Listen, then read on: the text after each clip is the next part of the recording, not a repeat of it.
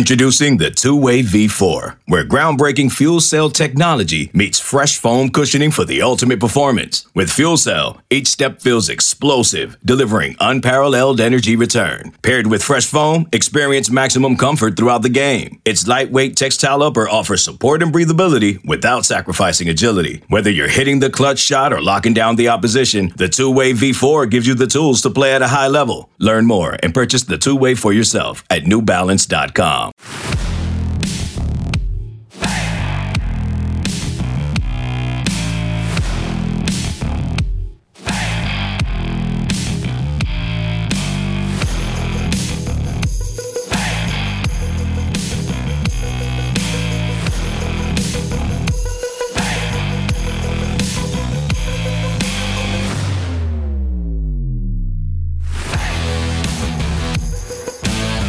Red River Showdown, as always, did not disappoint as Texas and Oklahoma give us a 4-overtime thriller down there in the Cotton Bowl. Kansas State gets a victory over TCU, but Skylar Thompson now officially ruled out for the season, so it is up to Will Howard, a true freshman quarterback for the Wildcats, to step up and take charge of his team. And, of course, Iowa State beats up on Texas Tech up there in Ames, Iowa on Saturday. Welcome in here to the 10 of 12 podcast. I am your host, Ryan Gilbert. This is your home for everything Big 12. Be sure to follow us on Twitter at 10 of 12 podcast. Stay up to date with everything going on around the Big 12 with the latest updates, highlights, scores, predictions. Everything is there on Twitter at 10 of 12 podcast. I'd appreciate that very much. Getting right into things here, though, we've got 3 games to digest from this past weekend in the Big 12. Of course, we've got West Virginia, Baylor, KU, and Oklahoma State all on bye from this past weekend. Oklahoma State and Baylor, well, they're going to get another bye as that game coming up on Saturday has been postponed. So this is crazy to say. We've got one game coming up, and knock on wood that this one doesn't get postponed. One game coming up on Saturday, and that is, unfortunately, Kansas and West Virginia. And I say unfortunately, that's going to be a blowout. West Virginia, I think, in all likelihood, is just going to run KU out of there. So, and we're not going to be previewing really at all here on the show today. We're going to try something a little bit different here. We're going to go through and rank each of the 10 teams here in the Big 12 Conference. I do a thing called the 10 of 12 Top 10 over on GoPowerCat.com. Comes out every Monday morning, and it goes through and ranks each of our 10 teams in the Big 12. But I think here today, for the second half of the show, we'll go ahead and kind of give my reasons, my explanations as to why I have the teams where I do. But before we get into the second half of the show, we'll be recapping basically the 3 games we had this past weekend. Will Howard, we'll talk about him. K-State, Skylar Thompson, all that quarterback stuff we've got going on.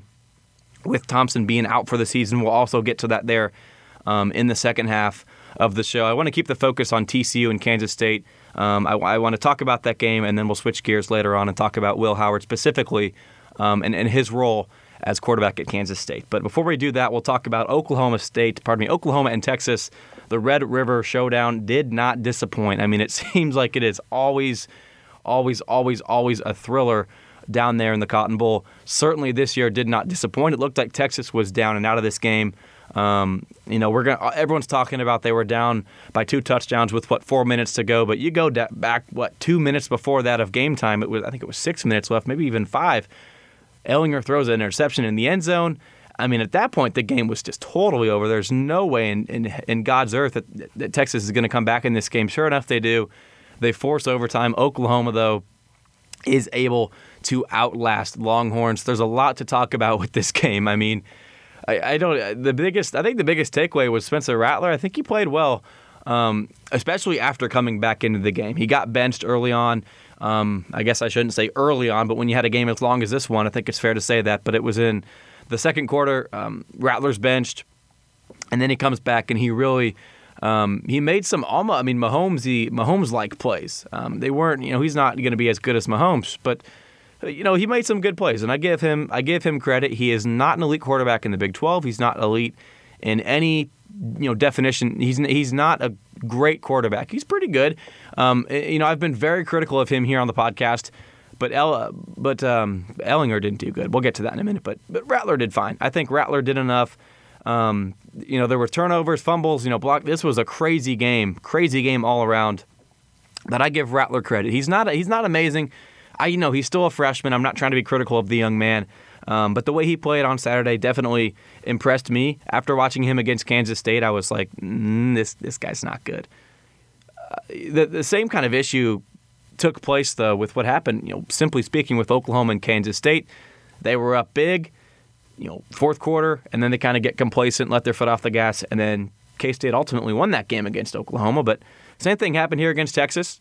Obviously, Oklahoma was able to escape there with a win, but they just got too comfortable, kind of put on cruise control there at the end, and they're fortunate to escape there with a win. As for Texas, man, Sam Ehlinger, it really drives me nuts. And me and my roommate, we were talking about this. It is insane how I'm watching the pregame on Fox. All the national media guys who obviously do no homework on anything in the Big 12 or Texas or Oklahoma.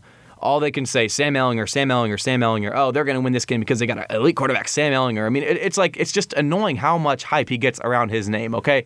He's not that good. Same thing goes, this happened a few weeks ago. I ranted about Spencer Rattler, okay? I could do it all again, but I'm not. But same thing goes for Rattler and Ehlinger. They're overrated quarterbacks. They're nothing special. They are middle-of-the-pack average teams in the Big 12 Conference.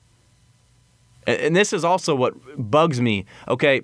National media are saying that the Big 12 is not good this year simply because Oklahoma and Texas aren't good. That's not true. Okay, just because traditionally the two best teams are, yes, Texas and Oklahoma, just because they're not good this year doesn't mean it's a bad conference. Okay, Oklahoma State's looked pretty good. They haven't even had Spencer Sanders. Kansas State and Iowa State, they're 3-0 in Big 12 play. They're looking good. I mean, Iowa State, as much as I hate to say it, they're looking pretty good up there in Ames. Kansas State's 3-0. They're going to have some tests coming up. Without Skylar Thompson, if I can talk today, they're going to have their tests, but it still is going to be a fun season, regardless of if Kansas State, Iowa State, Oklahoma State, whoever comes out on top, it doesn't matter. It doesn't matter if Oklahoma and Texas are not the quote-unquote best teams in the Big 12. It's still a competitive league year in and year out. Same thing goes for basketball. I know KU is obviously always winning the conference, it seems like, but that doesn't mean this isn't a competitive league. And it drives me bananas when people try to say that it's not good simply because Texas and Oklahoma aren't good this year. It really, really bugs me. This game, though, I know it's pretty bland to say this, but it really was entertaining. You watch the first half. You watch the first 3.5 quarters. You're thinking, wow. I mean, it was in the back of my mind lurking like, okay, is Texas going to come back and do what they've been doing and make these games when they're not even games anymore? They force it to overtime, and I think it's an interesting topic here. Me and some of my buddies, we're watching this game, and we kind of had a little bit of a debate, a discussion about whether who should have got the ball first in overtime. And Texas's offense, I wouldn't even say Texas's offense. I would say Oklahoma's defense was very depleted. Okay, I wouldn't even say depleted. I would say they were exhausted, tired, fatigued. They were beat down. You could easily tell that once Texas scored that touchdown to make it a 7-point game there in the fourth quarter. If you're an Oklahoma fan, you were getting very nervous. I can guarantee you at that point, because then if they got the ball back, they're going to score. Because Oklahoma's defense was very, very, very exhausted. So of course Texas with 20 seconds left in the game forces overtime. And then you see Oklahoma go back, put their defense right back on the field, man. If you're Lincoln Riley, why are you doing that? And I understand this is, it's like baseball. You want to bat second. You want to know what the other team does so that if there is a fourth down, you don't necessarily have to gamble. If you get the ball in the first overtime, you're definitely 100%. That is a gamble on fourth down. If you get the ball in the second overtime, you know exactly what you need on fourth down. So I get it. I really do. I 100% get it that 9 times out of 10 you want to take the ball second in overtime. I would say 95 times out of 100. Almost always you want that.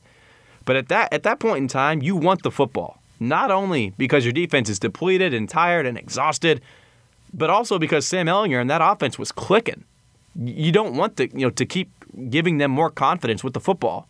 Of course they go out and score, but then you get the ball back in the second half of the first overtime, and then you match them. So I give them credit. And the thing that worked out so well for Oklahoma here is that after they score that, then you've got some time to really give your defense a break. a serious break because you've got the second half of the first overtime, and then you've got the first half of the second overtime, if that makes sense. So in real time, that was probably, 15 or so minutes, and that's a pretty good break for the defense. Obviously, they came out, they gave up another touchdown. So, you can point fingers all day long. There's good arguments for both sides if you should take the ball first or second. I think in this situation, in this football game, based on how that offense was starting to click and how Oklahoma's defense was starting to get really, demolished and fatigued out there, I think you've got to give the football to your offense and just, simply to give your defense a break. Also to stop, the Texas offense, but still, hindsight's 2020. Oklahoma wins the football game, so I really don't even know why I'm spending so much time discussing this, quite honestly, because they won the football game. It's not like I'm trying to be critical of them. They won the game. I think Lincoln Riley did a fine job overall coaching this game. I think that's something that I think is something to think about, though, moving forward. When an overtime period comes, do you want to start off with the football or not? It's always a tough decision. I know usually conventional wisdom tells you to go with it on defense first, but, in a situation like this, I think you want to keep your defense off the field for as long as you can. Overall, the football game, though, you go on to the third overtime. This was a 3-point spread, 3.5 3-point spread, depending where your bookie was and stuff like that. Texas is going to go up 3 points with a field goal, right? And then they miss it. So if you're Oklahoma, if you took Oklahoma, or Texas for that matter, you're thinking, well, once Oklahoma started getting conservative and complacent and they made it clear that they were going to kick a field goal, you're thinking, wow, this game is just going to be a push. After all that, it's going to be a push. And if you're an Oklahoma fan, you're thinking, wow, I could have had so much money won if they didn't choke it away at the end of, regulation. But at the same time, man, I don't want to lose this money. So if it's a 3-point win for Oklahoma, fine, it's a push. If you're a Texas fan, that could have been a lot worse, So you're thinking the game is over. And this is what kind of bugs me. Hindsight's 2020 again here. And I would criticize Lincoln Riley on this. I really do, because it did have an impact. Going for the field goal on second down, and I believe Rattler just kind of went to the spot of the field where the kicker would be comfortable and just slid down, took a knee. It's second down, man. And I know that you don't want to risk a fumble, okay? I played football, 1 year in my life in 8th grade, so I don't know what's on about the schematics and the play calling and stuff, but I at least know that. I get it. I know that you don't want to fumble. You don't want to risk it, but at the same time, think about a fumbled snap on the hold. The hold could be bad. The kick, like we saw, could be shanked towards the left. So many things can go wrong on field goals as well. So I understand if you want to be ultra conservative and you do not want to risk a fumble at all. If you're Riley, put in your most experienced running back, the running back you have the most faith and trust in. Put him in, 2 hands on the football, and just tell him, do not fumble the ball. Try to gain some yardage because a touchdown would win us the game, but just try to gain some yardage. Do not fumble the ball. Instead, Lincoln Riley didn't do that. He went with the field goal. Of course, they miss it, and then you go to a 4th overtime. And if Oklahoma would have lost that game, I think a lot of blame could have been placed on Lincoln Riley. Not only for that, the field goal call, but also the decision to take the ball second in overtime. But Dicker, the kicker, he missed a field goal, so it was just a crazy game overall. But man, you've got to be better. You've got to try to score the touchdown, man. If you don't get it, fine. Then you settle for the field goal. But Oklahoma had 2 more plays on second down and third down. Those could have easily busted out for touchdowns, easily, because Texas is bringing everyone. They're bringing the guns. They're blitzing everyone. They're probably going engage 8. They're bringing everyone. Try to find a hole and get the touchdown. Win the game. Put it away right there. Do not even rely on a kicker. And I know that I know that your kicker's good. He didn't miss a field goal last season. I know Dicker's great for Texas. I get that. Overall, man, Oklahoma gets the win. And I think it was pretty clear once they scored the touchdown and got the 2-point conversion, then the momentum was really shifting for the Sooners. Ehlinger made a bad throw, threw the interception, and that game was over. So, it seriously was one of the best games we've seen all year. But if this was not Texas-Oklahoma, let's say this was TCU-Kansas State, for example, from last weekend, nobody in the media would be talking about it after this weekend because of the name on the front of the jersey. That's just the fact. It was a great game. I 100% loved watching this, every moment of it. It was seriously a good game. I missed the first I don't know, 10 minutes or so of maybe 5 minutes of the K-State game in game time because I was like, I don't want to turn this off. My roommates went ahead and turned on the Cats game, but I was like, no, I'm watching this Oklahoma game, baby. This is awesome. So a good win for Oklahoma. And this is what you wanted around the Big 12. If you're a fan of Kansas State, Iowa State, any of those teams, Oklahoma State, who is competing for the top of the league, this is what you wanted. You got both teams now sitting at 1-2. And it's going to be very hard for them to come back and catch up in this Big 12 race. Can they do it? Sure. But if Texas wins this game, they're 2-1. Pardon me, they're going to be 2-1. Yeah, they're 2-1. Sorry. They're going to be 2-1. Oklahoma's going to be 0-3. So Oklahoma's out, like they're gone. But then Texas is still going to be very prevalent. They're still going to be overrated because they beat Oklahoma. Whatever. They're still going to be ranked probably, which is ridiculous. They were even ranked last week. But thank God both teams are out of the top 25 this week. But you know what I mean. If Texas wins this game, they're 2-1. They're going to continue to get that unbelievable hype because they're Texas. And then they're not a bad team. They would have a chance to run up and compete for the Big 12. Now that they're both 1-2, I see that possibility for either of them in contention for the Big 12. I see that the possibility of that happening is very low. So around the Big 12, this is what you wanted. You got both teams sitting at 1-2 after 3 games. I don't think anyone expected that. Unless you're an Oklahoma or Texas fan, this has gotta it's gotta be a good feeling to see these two teams with some struggles. Obviously, we're hoping that they're going to get better, but still, this was a fun game. Gus Johnson was on the call. It was good to have Gus Johnson with some real energy. It felt like that pre-COVID Gus Johnson that we know and love. I think the limited crowds or even no crowds at all has had an impact on Gus Johnson's enthusiasm during the football games, but it was good to have Gus Johnson behind the mic. Couldn't have done better. Obviously, it was just a fun game overall. The overtimes, Texas, Oklahoma absolutely choked this game. Texas came back. Oklahoma choked. They get the win. Rattler being benched. There's a lot of stuff that you could talk about with this game. Last thing real quick, though, I tweeted this out, and this was just absolutely priceless, man. And I know I could be negative on Ehlinger on here all I want, but I think most people around the Big 12 know Ehlinger's overrated. Sure, he's a fine quarterback. He can use his legs. I get that. He threw the ball 53 times, though. And I know he had 4 overtimes, but he only had 287 yards. And then he only had 30 completions on those. So, but me and my roommate were talking about just how overrated Ehlinger is. And it was literally overthrow after overthrow after overthrow for Ehlinger. And if you watch this game, especially in the first half, you knew that Ehlinger made some bad plays. And my roommate Watson was my roommate Watson here doesn't know hardly anything about the Big 12. He played football at Rockhurst. He's been a football guy his whole life. He knows a lot about the sport, but he's a business major. He's kind of got his priorities set on that. He doesn't watch many sports, so certainly he didn't really know anything about either team. He didn't even know who Ehlinger was. And we're watching the game. We're talking about Ehlinger. And, he's kind of just sitting there observing. And then out of nowhere, it's quiet after Ehlinger overthrows a receiver. And he's just like, this guy's supposed to be good? And we just all are dying, cracking up. Absolutely priceless there. This guy's supposed to be good? You can't make that stuff up. Sure you can, but Ehlinger's not good. Someone who's watching him for the first time ever is like, why? What? This guy's getting all the hype? I can see it with Rattler. He's kind of got a lot of flashiness to him. He made some good acrobatic throws. I'm okay with that. Ehlinger, though, really gets under my skin when they try to hype him up. He is not a good quarterback. He's mediocre at best in the Big 12 Conference. That'll wrap things up there for Oklahoma and Texas. Quite the game down there in the Cotton Bowl. 53-45, the final. And we'll move on here to K-State and TCU. A good win for Kansas State, man. No one. I guess I shouldn't say no one, because a lot of K-State fans were pretty optimistic as the Cats head down to Fort Worth, and I was not one of those people.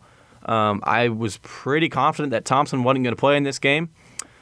Yesterday, we heard that Kleiman announced that Thompson would have been out for the season. So at the time, we didn't necessarily know, but we kind of knew, but we didn't have any official word. But, with Howard being in there, I did not see Kansas State having much of a chance at all in this game. And I know that on Go Power Cat, a lot of people are kind of upset with me. I can't make it any clearer that I'm not trying to be critical of Howard. I'm not trying to point my finger at him. I'm not trying to say any of that, okay? He's young. I'm not trying to blame him for a single mistake he makes, okay? I can't make that any clearer. I'm not trying to be critical of the young man at all. He got roped into this situation as a true freshman, right?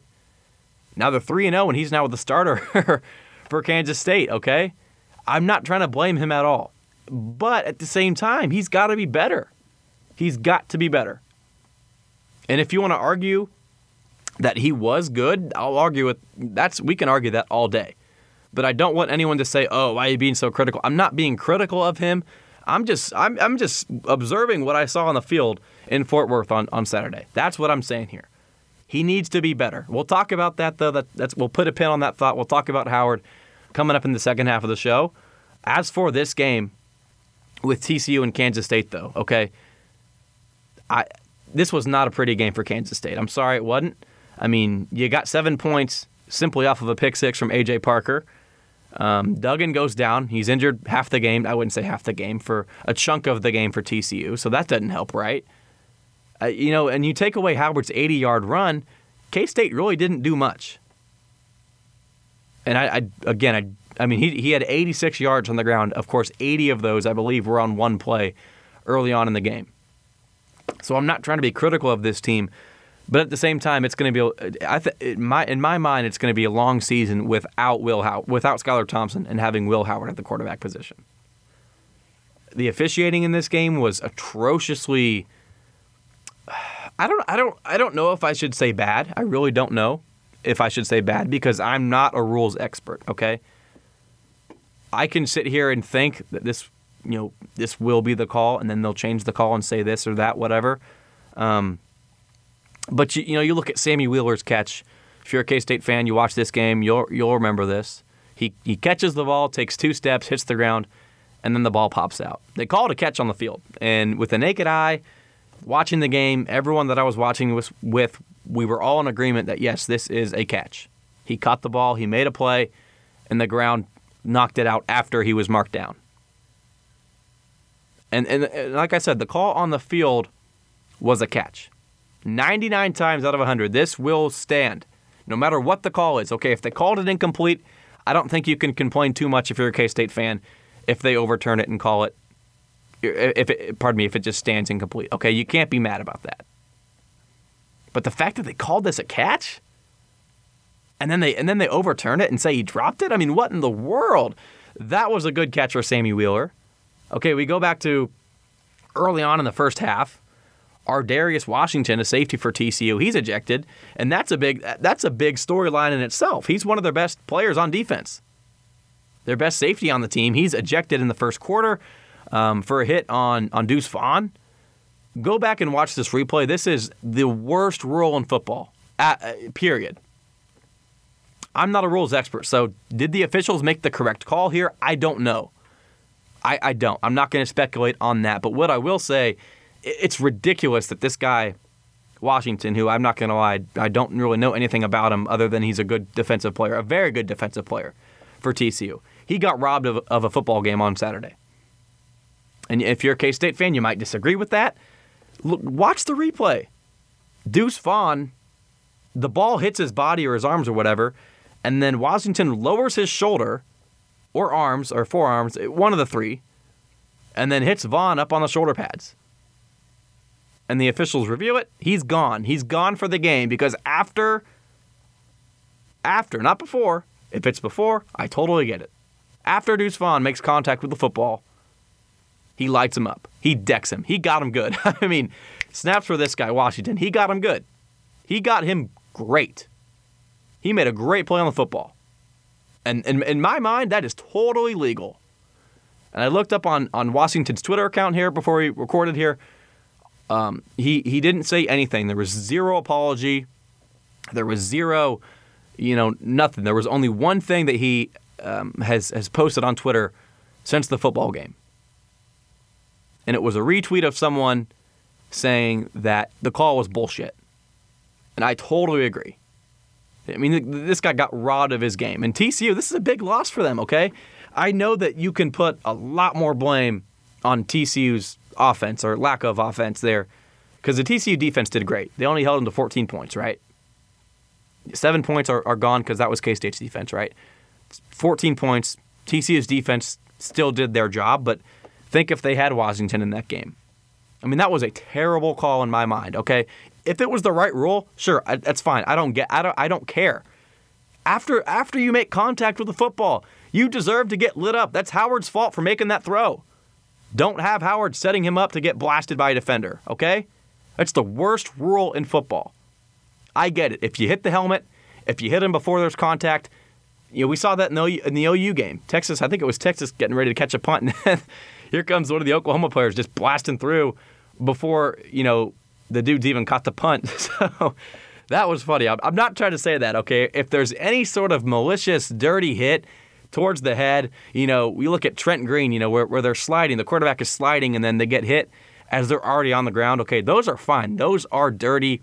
There's no place for that in football. That is unnecessary roughness, okay? But this play from Adarius Washington was fine. There is nothing wrong with that. I'm with him. That was BS. That was BS that he got thrown out of that game. That's only call number 2 that I have, though.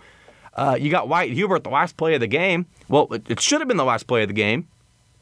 Wyatt Hubert, Max Duggan, I don't know, less than a second, maybe half a second after the ball leaves his hands, Hubert just gives him a shove.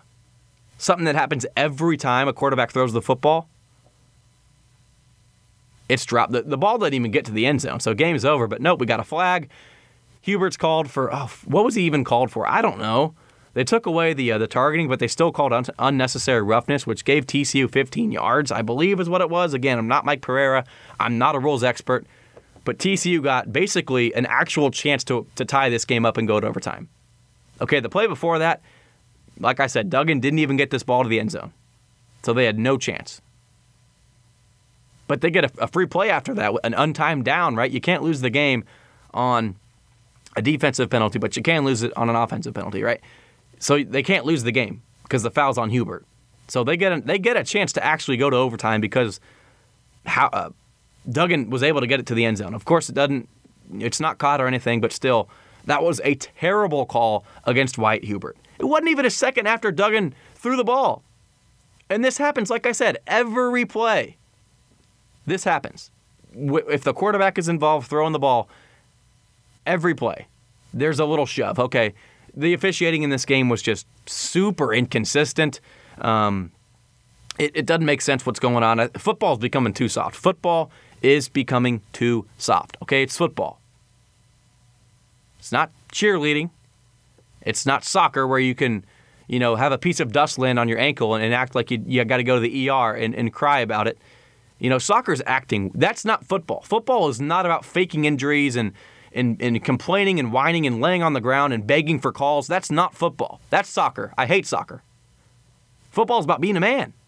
Okay? If you get lit up and you're injured, that's fine. I'm not trying to say don't. We saw what happened with Dak Prescott on Sunday. Okay? You're hurt, right? If you're hurt, you are hurt, right? But all this whining and complaining and the soft rules, like I said, hits to the head, the unnecessary plays, totally I get that. But that call on Hubert, that call on Washington, the drop pass call on Sammy Wheeler, just complete nonsense. I don't understand these Big 12 refs, okay? I feel like I spent a lot of time talking about that. Back to the game here, though. Kansas State, they didn't do a lot to win this game. Like I said, A.J. Parker had his pick 6. If that's off the board, it's a tie game. We're going to overtime, realistically speaking, okay? At the same time, I'll be fair. Blake Lynch missed a field goal, so K-State could have had 3 more points. I'll be fair in saying that. But this was not a matter of Kansas State propelling and excelling above TCU. This game was a matter of TCU just not playing good. They did not play good. This was probably the worst game on the season. Duggan took a huge step back for TCU. We saw them compete with Iowa State, and once Duggan went into that game against the Cyclones, it looked like TCU 100% would have won the game if Duggan was the quarterback all game long. Of course, next week they go out and beat Texas on the road. momentum was really rolling for TCU. And then, of course, it all comes to a stop. It's halted as TCU falls to Kansas State 21-14 down there in Fort Worth. I mean, that's kind of all that I've got jotted down. I know I spent a ton of time on these officials, but some of those calls were just annoying me, to say the least. And hopefully you can see that with how angry I am. I want to be fair. You've got Lynch who missed a field goal, but at the same time, take away the pick six in the 80-yard run. Howard really didn't do much to lead his team to victory. Okay, he made the plays. The conservative calling, we'll get to that here in the second half of the show. The conservative calling was able to get them a win, but it's tough. We'll talk about that later. That's pretty much all we've got for that game. Last game, real quick here, Iowa State, Texas Tech. Not a lot to say here about this one. 31-15, the final up there in Ames. We'll talk about the power rankings here in the Big 12 on the second half of the show. So we'll talk about where Iowa State kind of stands after this one. But as for the game, I mean, Tech did a good. I mean, this game looked like it could have been a game. Obviously, it wasn't. Technically speaking, it was a two-score game, 31-15, when it was all said and done. But Texas Tech got off to a hot start. They block a field goal, return it to the house. So Texas Tech was actually up 7-0 early on. Iowa State, of course, was able to be cool and composed and recover from that and come back and win it in pretty easy fashion. So Matt Campbell, it's tough to buy into that, Brocktober, the hype with Brock Purdy. It is very hard to buy into it, but I'm starting to buy some stock here if I'm investing in the Big 12. I think Iowa State's got a good chance to make a run. We'll get to where they stand, though, in the second half of the show. There's really not much to say about this game. Texas Tech sitting there at the bottom. You can't expect too much from that Red Raider team. So we'll get to kind of where Iowa State stands, though, in the second half of the show. So, of course, Texas and OU, the thriller there in the Cotton Bowl, 53-45. Oklahoma gets the win. Kansas State and TCU, 21-14 the final, as the Horned Frogs fall to Chris Kleiman and his Wildcats. And then Iowa State and Texas Tech, 31-15. It was a fun weekend. We only had 3 games, but it did not disappoint, as it was a great day, October 10th. And today, right now, as I'm recording this, is 10/12. So what a holiday, for the 10 to 12 podcast. But we'll take a quick break here and be back for some more talking about where these teams kind of stand in the Big 12, as well as some discussion on Will Howard and how Kansas State stands moving forward in the Big 12 conference. eBay Motors is here for the ride. Remember when you first saw the potential? And then through some elbow grease, fresh installs, and a whole lot of love, you transformed 100,000 miles and a body full of rust into a drive that's all your own. Look to your left. Look to your right. It's official. No one's got a ride like this. There's nothing else that sounds like, feels like, or looks like the set of wheels in your garage. With over 122 million parts, you can make sure your number one ride or die stays running smoothly. So there's no limit to how far you can take it. Brake kits, turbochargers, engines, exhaust kits, roof racks, LED headlights, bumpers, whatever your baby needs, eBay Motors has it. And with eBay Guaranteed Fit, it's guaranteed to fit your ride the first time, every time, or your money back. Plus, at these prices, well, you're burning rubber, not cash. Keep your ride or die alive at ebaymotors.com. Eligible items only. Exclusions apply. This episode is brought to you by Progressive Insurance. Whether you love true crime or comedy, celebrity interviews or news, you call the shots on what's in your podcast queue. And guess what? Now you can call them on your auto insurance too with the Name Your Price tool from Progressive. It works just the way it sounds. You tell Progressive how much you want to pay for car insurance, and they'll show you coverage options that fit your budget. Get your quote today at Progressive.com to join the over 28 million drivers who trust Progressive. Progressive Casualty Insurance Company and Affiliates. Price and coverage match limited by state law. Welcome back in here to the 10 of 12 podcast. I am your host, Ryan Gilbert. Going to be talking some Will Howard, Skylar Thompson, Kansas State quarterback injury situation, whatever you want to call it. We'll be talking about that for Kansas State. We'll also be talking some Big 12 power rankings, as well as a very, very brief preview of West Virginia and Kansas. I really don't know what to say about this one. I'd be remiss if I didn't, at least spend 20 seconds previewing this game. But, you've got Oklahoma State Baylor postponed And real quick there, that is kind of an issue though. Okay, Baylor, this is not Oklahoma State's fault. This is Baylor's fault for the postponement. They suspended football activities last week, so this didn't come as much of a shock. If we're being quite honest, it's rescheduled for later in the season, which the Big 12 has done a good job with, getting those tentative makeup dates in there. So it's not going to, mess up everything. You look at the National Football League, they've got some problems because they've only got one bye week built in. And it's just a problem waiting to happen because you've got the Titans, the Broncos, the Patriots, all these teams that are having these positive tests kind of break out throughout their locker rooms. You've got a problem when you only have one bye week built in. That's a huge problem for the National Football League. But the Big 12, and not only the Big 12, the NCAA, college athletics, they've done a good job of kind of handling this. But at the same time, I think you've got a very good reason to be upset if you are Oklahoma State. You just want to play some football. You've played 3 games only. I mean, yeah, I guess some teams have played 4, but it feels like we haven't really gotten to see the real Oklahoma State at all because Spencer Sanders hasn't been in. You have, a game versus Kansas. It just wasn't really entertaining at all. Then you got Tulsa and West Virginia. It wasn't that we didn't get to see the real Oklahoma State, and it's going to be at least one more week before we get to see them. So I'm not pointing fingers at Baylor. I'm not upset with them, but I think looking forward, man, you've got to do a little bit of investigation or a little research, or I don't even know what the right word is here that I'm searching for, but look into it. If you're the Big 12, look into it. Did Baylor break any rules, any protocols, anything like that? Okay, obviously these guys are living their lives. They're going to class. They've got to get food. They got to go to the grocery store. They've got to do things. I get that. So they could contract it anywhere.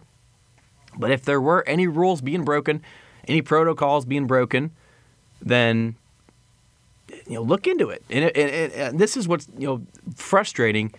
Instead of in the NFL, instead of rearranging all these games, why not just give the Titans a loss? Because, unless they got a very bad case of the COVID, they're not doing something right in Tennessee.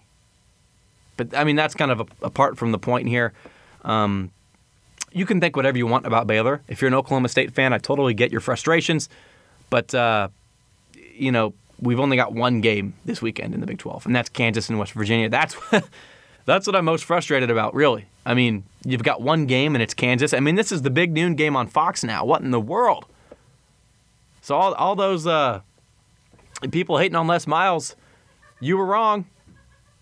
KU's got it. They're in the big noon slot now. They earned it. Les Miles turned the program around in just one season. In all seriousness, though, I'll probably watch this game because it's the only game we've got on, but I don't really see myself being glued to the television. I'll probably be flipping around. We've got some other good games, this weekend around the country, not just in the Big 12. That's all I have to. KU's going to lose this game. The spread right now is 22.5. I really haven't pondered this one too much. This is the thing with COVID. Kansas is going to win a game in the Big 12. I think they're going to do that. I don't know if it's going to be Tech, West Virginia, Baylor, a team like that, but I think they're going to get at least a win just because this is such a crazy season. Is this the game, though? I don't think so, but I think Kansas will cover. I'm a fan of West Virginia this season, but they're going to get the win, but I think Kansas has a chance to at least cover 22.5. That's 3 touchdowns. They can still cover, so I'd have to roll with the Jayhawks there, but that's pretty much it there for that game. Nothing else notable to speak about. We'll talk about Will Howard now and Kansas State, Skylar Thompson, the quarterback situation. And I know I touched on it briefly earlier, but you got a predicament here. If you're Courtney Messingham, you've got a predicament on your hands. Okay, he's a true freshman quarterback, and I want to make it clear once more. Just so there's no confusion here, I'm not trying to be critical at all. I can't make that any more clear. I'm not trying to be critical of Will Howard at all. He's young. I get it. I totally get that. I'm not trying to be critical of him at all. Okay, if you agree with me saying he didn't play that well, something like that, that's totally fine. We can have a discussion about that. but I'm not trying to blast him at all. Zero. I'm just speaking of what I saw from him on Saturday and then the game before against Tech, okay? You've got a predicament because we saw him throw pretty much a boneheaded interception against TCU. Nobody was even in the area. He threw it right to a Horned Frog. We saw him make those freshman plays, right? And that's going to happen, okay? Again, not trying to bash him. That's going to happen. He's a freshman, okay? That is going to happen. But do you want to continue to do that? I mean, at the same time, on the other half of the argument, he made a good throw to Sammy Wheeler, like we talked about earlier. That was dropped, okay? He made a great throw to Bradley Moore to set him up at the 5-yard line or so. He ran the ball for, he had an 80-yard run. He has weapons, Deuce Vaughn. So it's a predicament, okay? I see both sides to the argument. I wish more people would understand the side that I kind of lean on and that he needs to be better. Okay, you can't just be conservative and do what they did on Saturday, okay? K-State should not have won that game. They shouldn't have. TCU played like garbage. They won the game, sure. But Will Howard really didn't do anything to separate Kansas State in that game. The conservative, and I got a lot of likes on this on Twitter. Not a lot, but for my standards, I was proud of it. I said something along the lines of, I'm sorry, but Kansas State's not going to win this game if they continue to be conservative like this. It was 3rd and 10, and then they do a little run, towards the right side for 2 yards. Okay, they've got to. You can't be conservative in the Big 12, and I think Kansas State's going to have to start, chewing up clock, Colin Klein like offense, 2nd and 8, 3rd and 2, and then 1st and 10. You do it all over again until you score, right? That's fine, but I don't know if that's good enough to win you games with this offense. The offensive line is very bad for Kansas State, as we know. They've stepped up. They have stepped up in a good way. Noah Johnson, they're stepping up, not trying to take away from anything they've done. But at the same time, I think it's fair to say that they're not one of the better offensive lines in the Big 12, right? I think we can all say that. I don't even know how to word it with Howard. So you've got a quarterback that's been there for 4 years, or I guess almost 4 years, and he's been your main man. So he knows the playbook. and Kleiman said this last week that, he's, there's no new plays or old plays, rather, that we're going to have to scrap out. None of that. Howard knows the whole playbook. I mean, that's obviously a joke. Like, there's no way that Howard has the same arsenal as Thompson. No way. But even if they did, right, he's not as good as Thompson. He's just not. He's got a lot of potential, sure, but he's just not as good as Thompson yet, okay?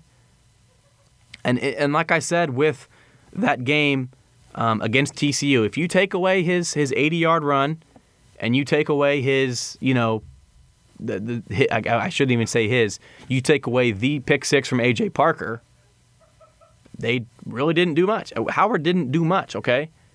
8 for 19, 117 yards through the air. Of course, he was a lot better on the ground. He had 86 yards and a touchdown, but of course, 80 of those 86 were on one play. So Howard really didn't do much. I mean, he only had 8 completions. He had an interception, like I said, which was kind of dumb. But that's to be expected. Of course, I'm not being critical of him. I can't make that any more clear. I mean, he had a 72 QBR, which really isn't that bad. Duggan had a 44. I mean, Downing came in. He had a quarterback rating of 0.3, which I did not know was even possible, but there you have it. We saw, I'd be remiss if I didn't mention DJ Render. I just pulled up the box score just to talk about Howard. DJ Render had a few catches. He only had 3, but it felt like he had a bigger presence than that, which was, the biggest thing was just the surprise that, wow, DJ Render's into the game. Not many people expected him to play and have this much of a role. But Youngblood struggling. Malik Knowles had no catches.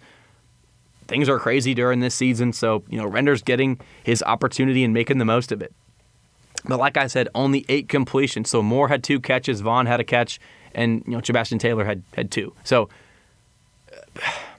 I don't even know how to necessarily word the dilemma, the predicament. You've got a good quarterback who you think can make plays. Why don't you let him make those plays? He made the plays to Moore. He made the 80-yard run. He had that, long throw to Wheeler. But at the same time, he's young. Honestly, I don't know if it's necessarily about Howard as much as if it's about the offensive coaching staff, really. Are they going to let him play football? Or are they going to be conservative? I don't know. I think I'm kind of just running in circles here. I'm beating a dead horse. Howard is not an elite quarterback by any means. I don't even think I think he's a below average quarterback at this point in time in the Big 12.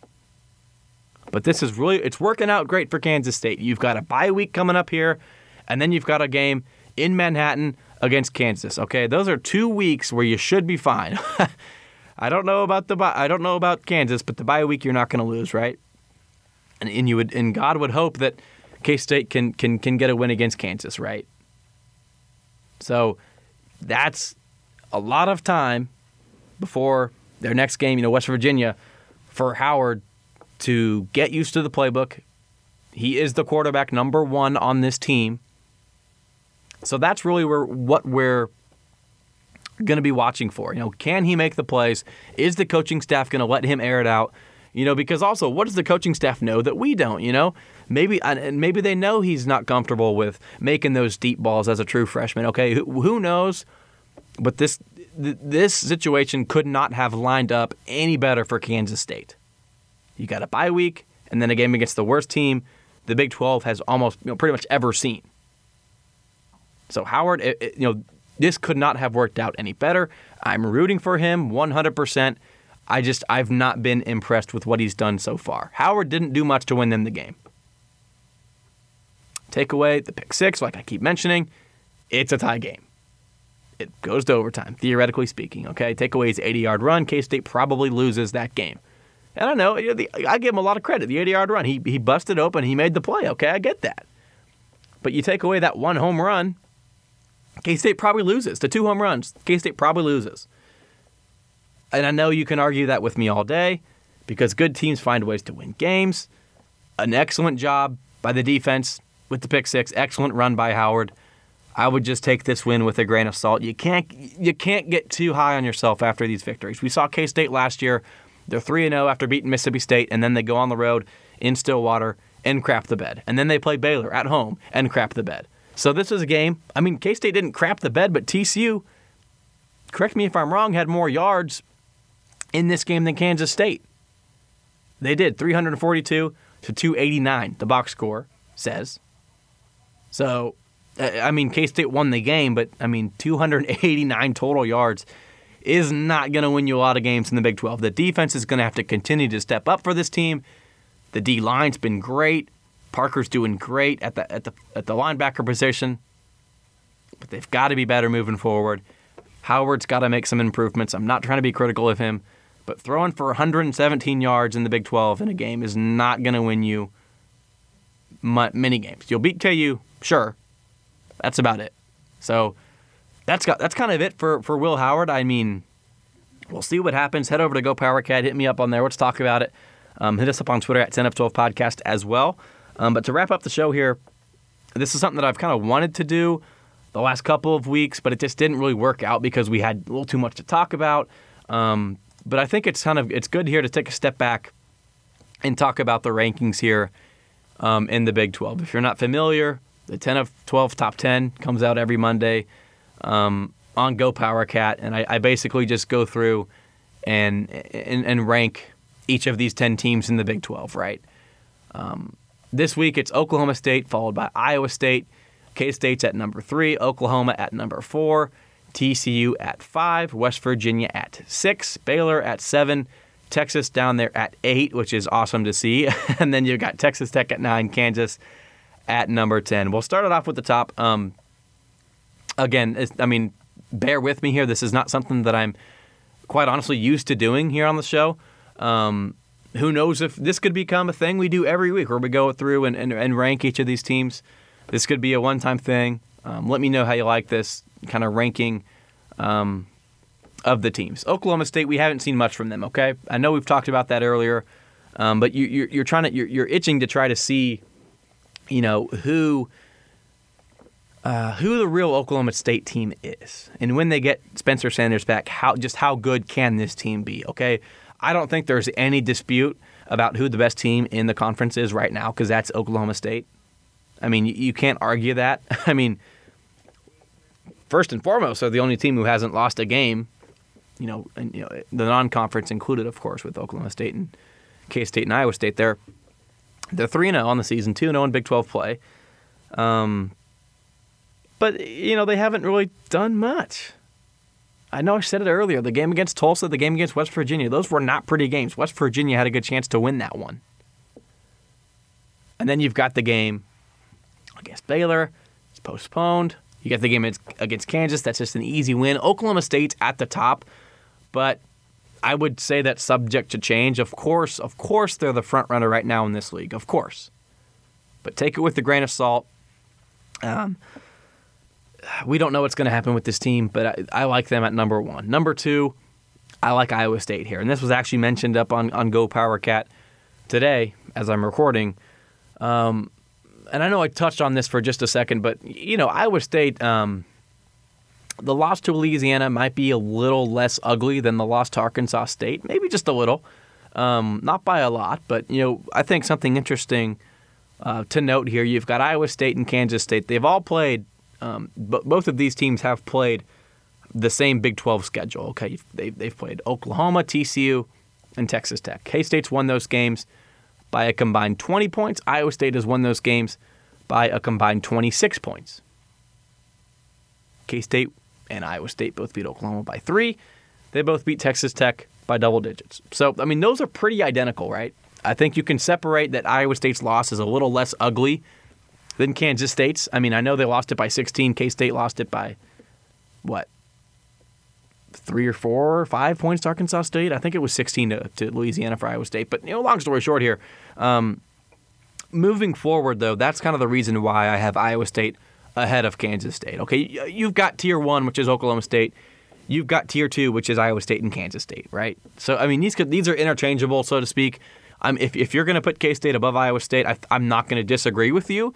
I have my reasons to think why Iowa State is better than Kansas State at this point in time. But looking forward, Will Howard being quarterback, like I've said here on the show, that's why I think Iowa State's got the edge, just because I don't think Will Howard is at the level of Brock Purdy. And I don't think Brock Purdy is any sort of elite quarterback in this league. I truly don't believe that at all.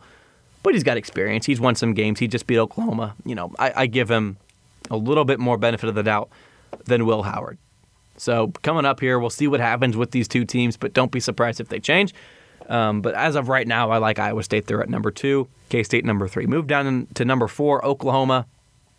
They're rising back up here in my rankings.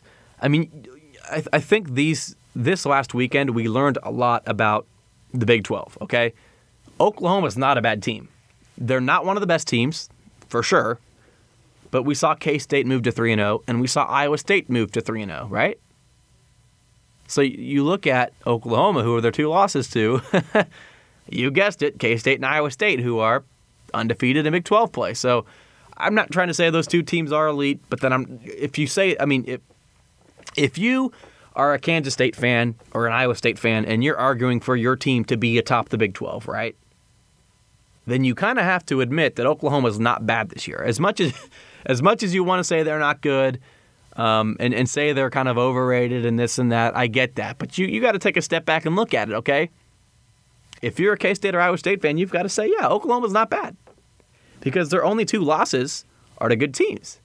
And if you say Oklahoma's down there at the bottom of the Big 12, then guess what? You're admitting that your team isn't good. So I put them at number 4 kind of for that reason, because we saw that Kansas State and Iowa State are good teams. And they beat an okay Texas team. They looked really good in that game against Missouri State. Of course, Missouri State is not a good team at all, so I don't want to try to say they're anything special. But, they look good in that one. Rattler showed us that he can make some plays after being benched. So I like them at number 4. You've got kind of, like I said, Tier 1 and then Tier 2. It's just kind of wide open now in the Big 12. It really is. And I think Oklahoma has the most potential of these teams to make a run at the championship besides K-State, Iowa State, and Oklahoma State, because, I mean, they've got a good quarterback. They've got the minds of Lincoln Riley. I think they've got a chance to do something. I don't know if they will, but if I'm rolling the dice here, I think Oklahoma's at number 4. At number 5, I like TCU. I only have them dropping one spot. Had them at 4 last week. Now I got them at number 5. And that's just because Duggan was banged up this game. I think this was more of a fluke game than anything else for TCU. They looked good against Iowa State. They beat Texas on the road. So I think TCU's momentum will start getting the ball will be rolled again here for TCU in the next coming weeks. They've got a bye week, but of course you've got some more football to be played. Duggan can get healthy. I like TCU. I've been a big fan of them pretty much ever since Duggan came back. I was like, wow, this team's got some potential. Of course, they didn't look good on Saturday, but they've got a lot of potential to bounce back and make this a season. They've only got, I guess they've got 2 losses here in the Big 12, but in my mind, if you're Gary Patterson, you're telling your team we've only got 1 loss because that loss to Iowa State wouldn't have happened, in my mind, if Duggan played all game. So I like TCU there at number 5. I like West Virginia at number 6. West Virginia is just kind of there, right? I don't know if we've seen much out of them. They're probably going to move to 2-1 in the Big 12, which is pretty good after a win against Kansas coming up here on Saturday. Of course, if that doesn't get postponed, but they enjoyed a bye week. You got a chance to move to 3-1 on the year, 2-1 in the Big 12. They're just kind of middle of the pack. I like what Daggy's doing at quarterback. I know I've said that a lot on here. Not a lot to report, though, with this West Virginia team, though. I mean, they're solid. They're going to do what they've got to do. I think West Virginia, if there's one team to beat up on the bottom half but lose to the top half, that's West Virginia. They're going to win the games they're supposed to. Probably won't pull off any upsets, but they're going to do just enough to make a bowl game, which I don't even know the criteria for. But if it was a normal season, they would be right around 6 wins heading into December time. I like Baylor at number 7. They were off last weekend. They're off this week again, so we don't know much about this team. They've played 2 games, for crying out loud. They beat up on, KU, but then they lose to West Virginia in a crazy game in overtime. That game was crazy. I mean, that's the thing. If that Baylor-West Virginia game from 2 weeks ago was the Texas-Oklahoma game, you know what I'm saying here.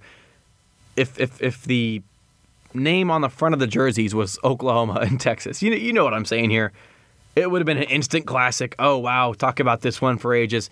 But since it was Baylor, West Virginia, no one's caring about it. But, back to Baylor.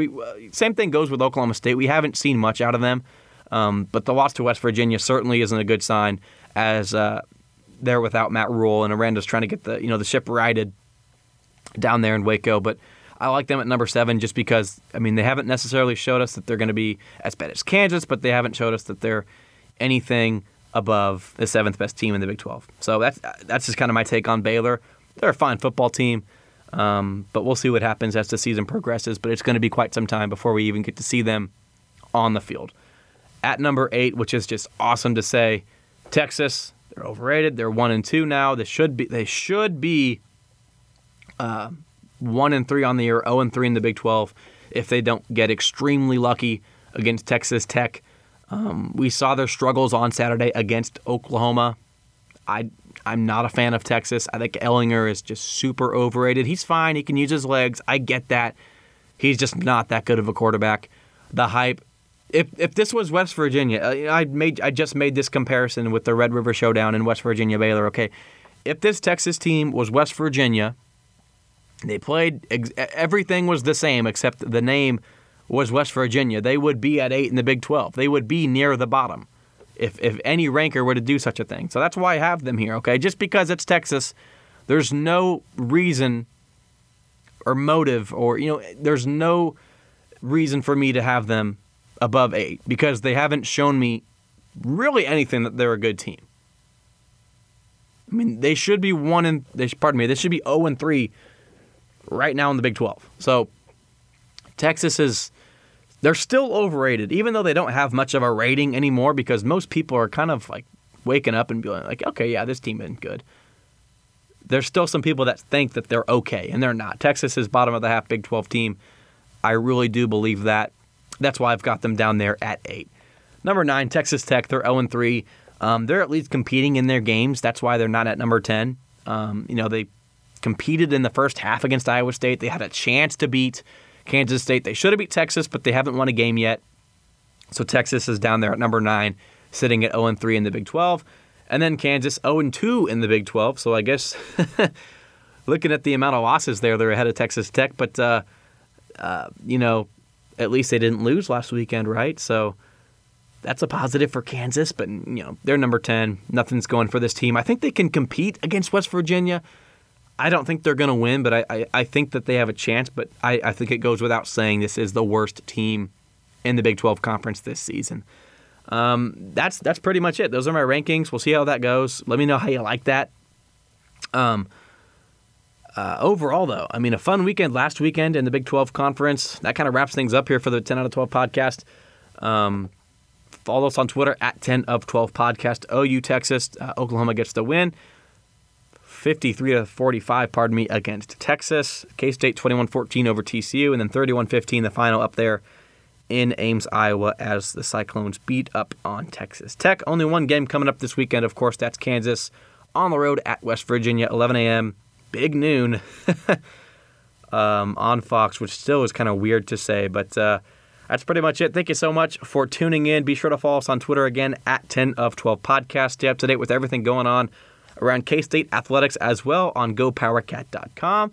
If you're a fan of any other team around the league, whether that be Kansas, go over, check out Phog.net, GoPokes.com with Cody Nagel there at Oklahoma State. There's a lot of things going on with the 24/7 Sports Network. Be sure to stay up to date with everything around the college football landscape in this crazy season. But other than that, I am Ryan Gilbert. Thank you so much for spending part of your day listening to this episode of the 10 of 12 podcast. Okay, picture this. It's Friday afternoon when a thought hits you. I can waste another weekend doing the same old whatever, or I can conquer it. I can hop into my all-new Hyundai Santa Fe and hit the road. Any road. The steeper, the better. Because my all-new Santa Fe is available with H-Track all-wheel drive, so I can hit the trail without a worry in the world. Heck, with 3 rows and best-in-class rear cargo space, I can pack the whole family in with all our gear. We've got available dual wireless charging for our phones, so we'll never lose touch with civilization, and we won't lose touch with the primordial power of Mother Earth. So which is it? Waste the weekend or do something a little more epic? And conquer it in the all-new Hyundai Santa Fe. Visit HyundaiUSA.com or call 562-314-4603 for more details. Hyundai, there's joy in every journey.